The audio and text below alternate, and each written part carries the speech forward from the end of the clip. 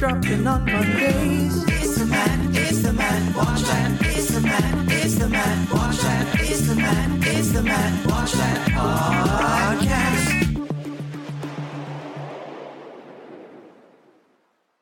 Hey, you're listening to the Matt Watch That podcast, the place for reviews, rants, and randomness. I'm your host, Matt Sarosky, filmmaker, film fan. Each episode, I'm going to watch a movie or TV pilot that I probably should have seen but never got around to. It could be a recent favorite, critic's choice, or cult classic. Everyone can join in on the fun. Follow me on Twitter, Instagram, and Facebook at Matt Sarosky. You can subscribe to my YouTube page where I'll post videos and clips from the show. If you have any opinions on what I've discussed or suggestions as to what I should see next, use the hashtag MattWatchThat on social. Before we start, I didn't have much to talk about this week, so I decided to pay homage to a horror movie icon, Vincent Price.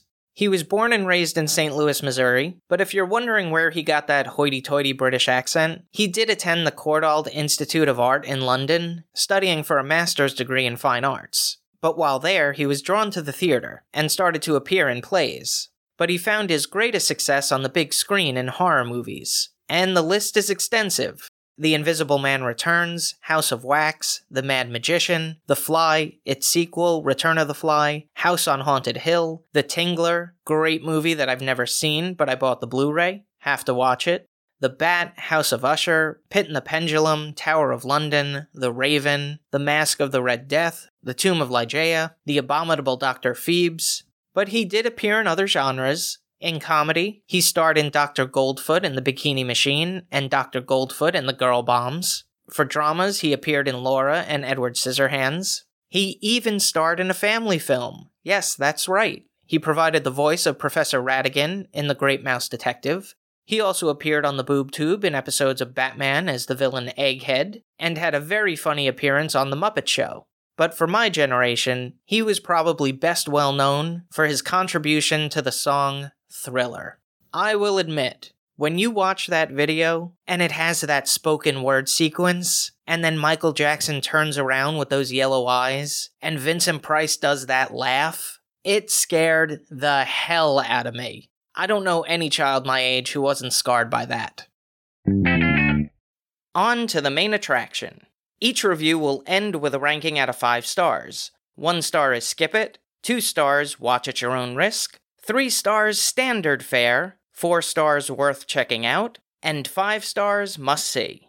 Now if I give a title 5 stars, it doesn't mean I'm comparing it to Casablanca, Jaws, or Seinfeld. I rank titles based on other movies or TV series in that genre and at that time period. So let's jump into it. These are my ruminations and observations of the movie Hush from 2016.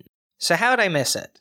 Well, I hadn't really heard about it, and it wasn't released in theaters, to my knowledge, so it just got lost in the shuffle of all the other stuff offered on Netflix, which is the trouble with all these streaming services. But when I started to get into other projects by Mike Flanagan, I knew I wanted to get around to this one. As mentioned, it was directed by Mike Flanagan, who helmed Absentia, Oculus, and Before I Wake. He moved on to television with The Haunting of Hill House and The Haunting of Bly Manor.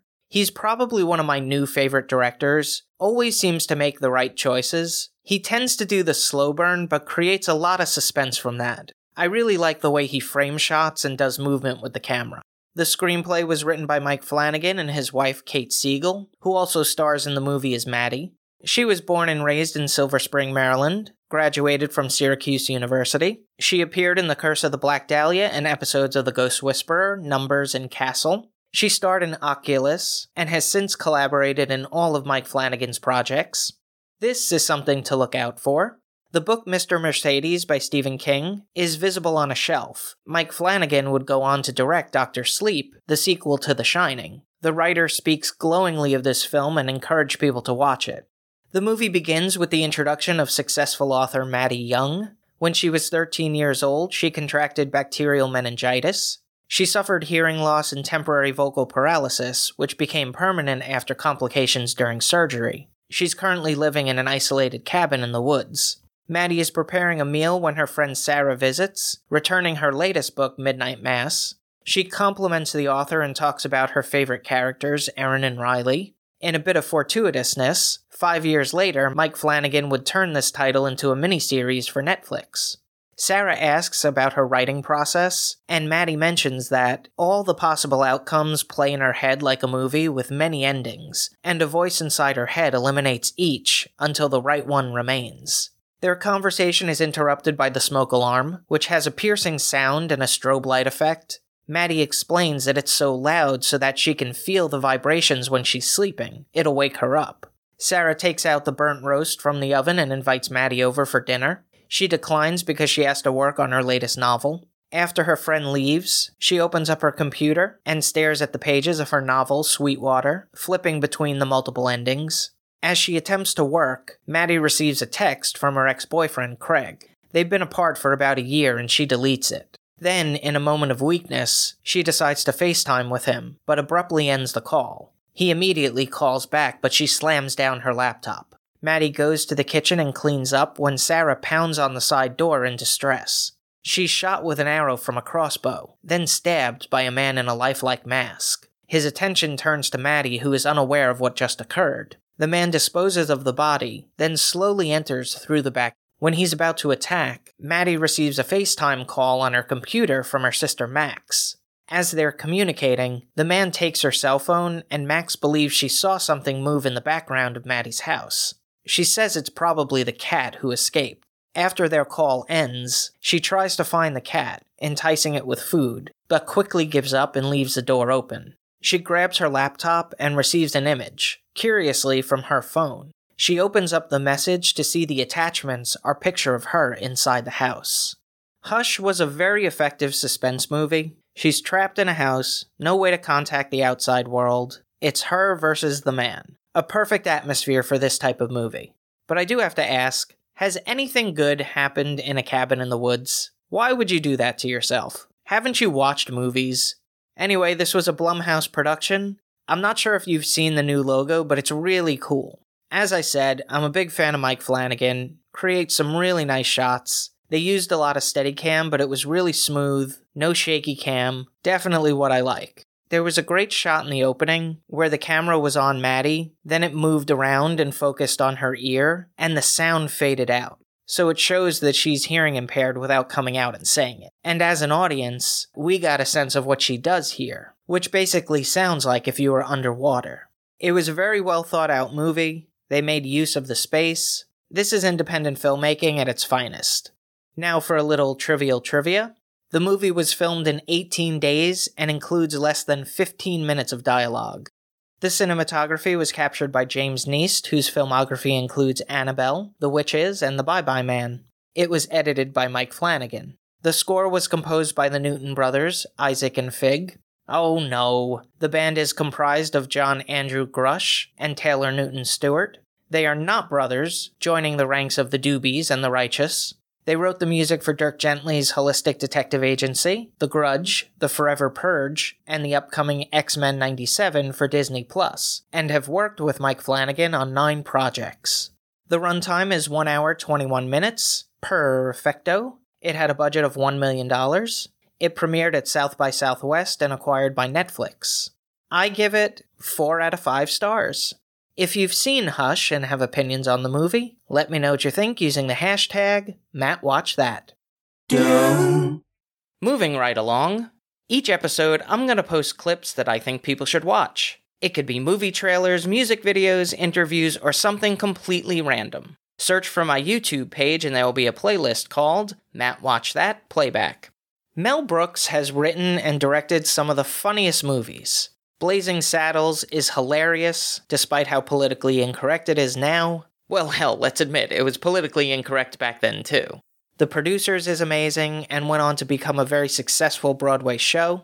Spaceballs is probably his most famous parody, mostly because of the juggernaut Star Wars was, and continues to be. But there's something about Young Frankenstein that continues to tickle my fancy.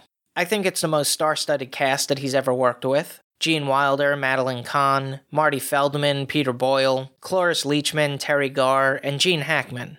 But it was also very risky. I mean, by 1974, not many people were itching to watch black and white films anymore. But Mel Brooks stuck to his guns and convinced the studio that it was the right decision.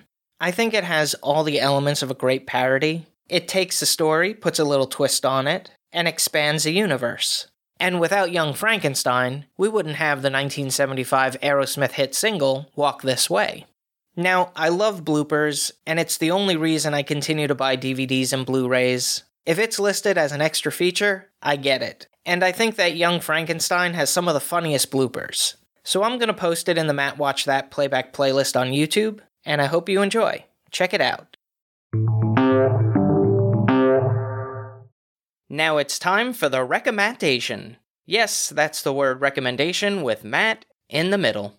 I'm going to end each podcast with my own recommendation of a movie or TV series. Today I'm talking about Burn Notice. Created by Matt Nix, the series revolves around Michael Weston, a spy who's been dismissed by the US government, and uses his special ops skills to not only figure out who burned him, but to stay alive. He has some allies in Fiona Glenann, an on-again, off-again love interest who has a trigger finger, Sam Axe, a former operative with connections, and Madeline Weston, his needy mother. It has a really strong cast, I love their chemistry. Jeffrey Donovan was in Blair Witch 2, Book of Shadows, Changeling, J. Edgar. Gabrielle Anwar is probably best known for her scene in Scent of a Woman, where she danced the tango with Al Pacino. Bruce Campbell is probably the highlight of the show. He's most famous for the Evil Dead trilogy, Maniac Cop, Darkman, Bubba Ho-Tep, and Sharon Gless, Emmy Award winner who starred on Queer as Folk and Cagney and Lacey. I watched the series when it was originally on, but started around the second season. I had to get used to the voiceover by Jeffrey Donovan because his delivery is so dry, even on the comedic lines. But it totally works, especially against Bruce Campbell, who's more traditional in giving punchlines.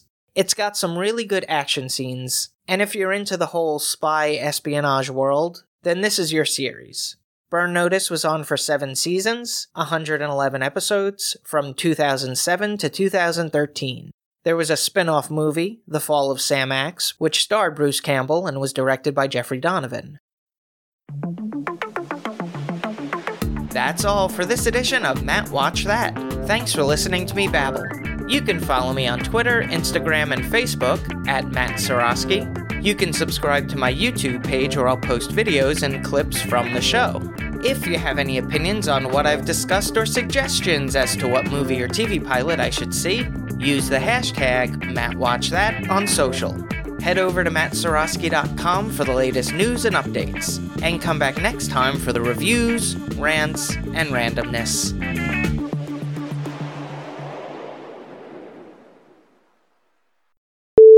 She was born and raised in Silver Spring, Maryland. Ugh. She appeared in The Curse of the Black Dahlia and episodes of The Horse Whisperer. She grabs her laptop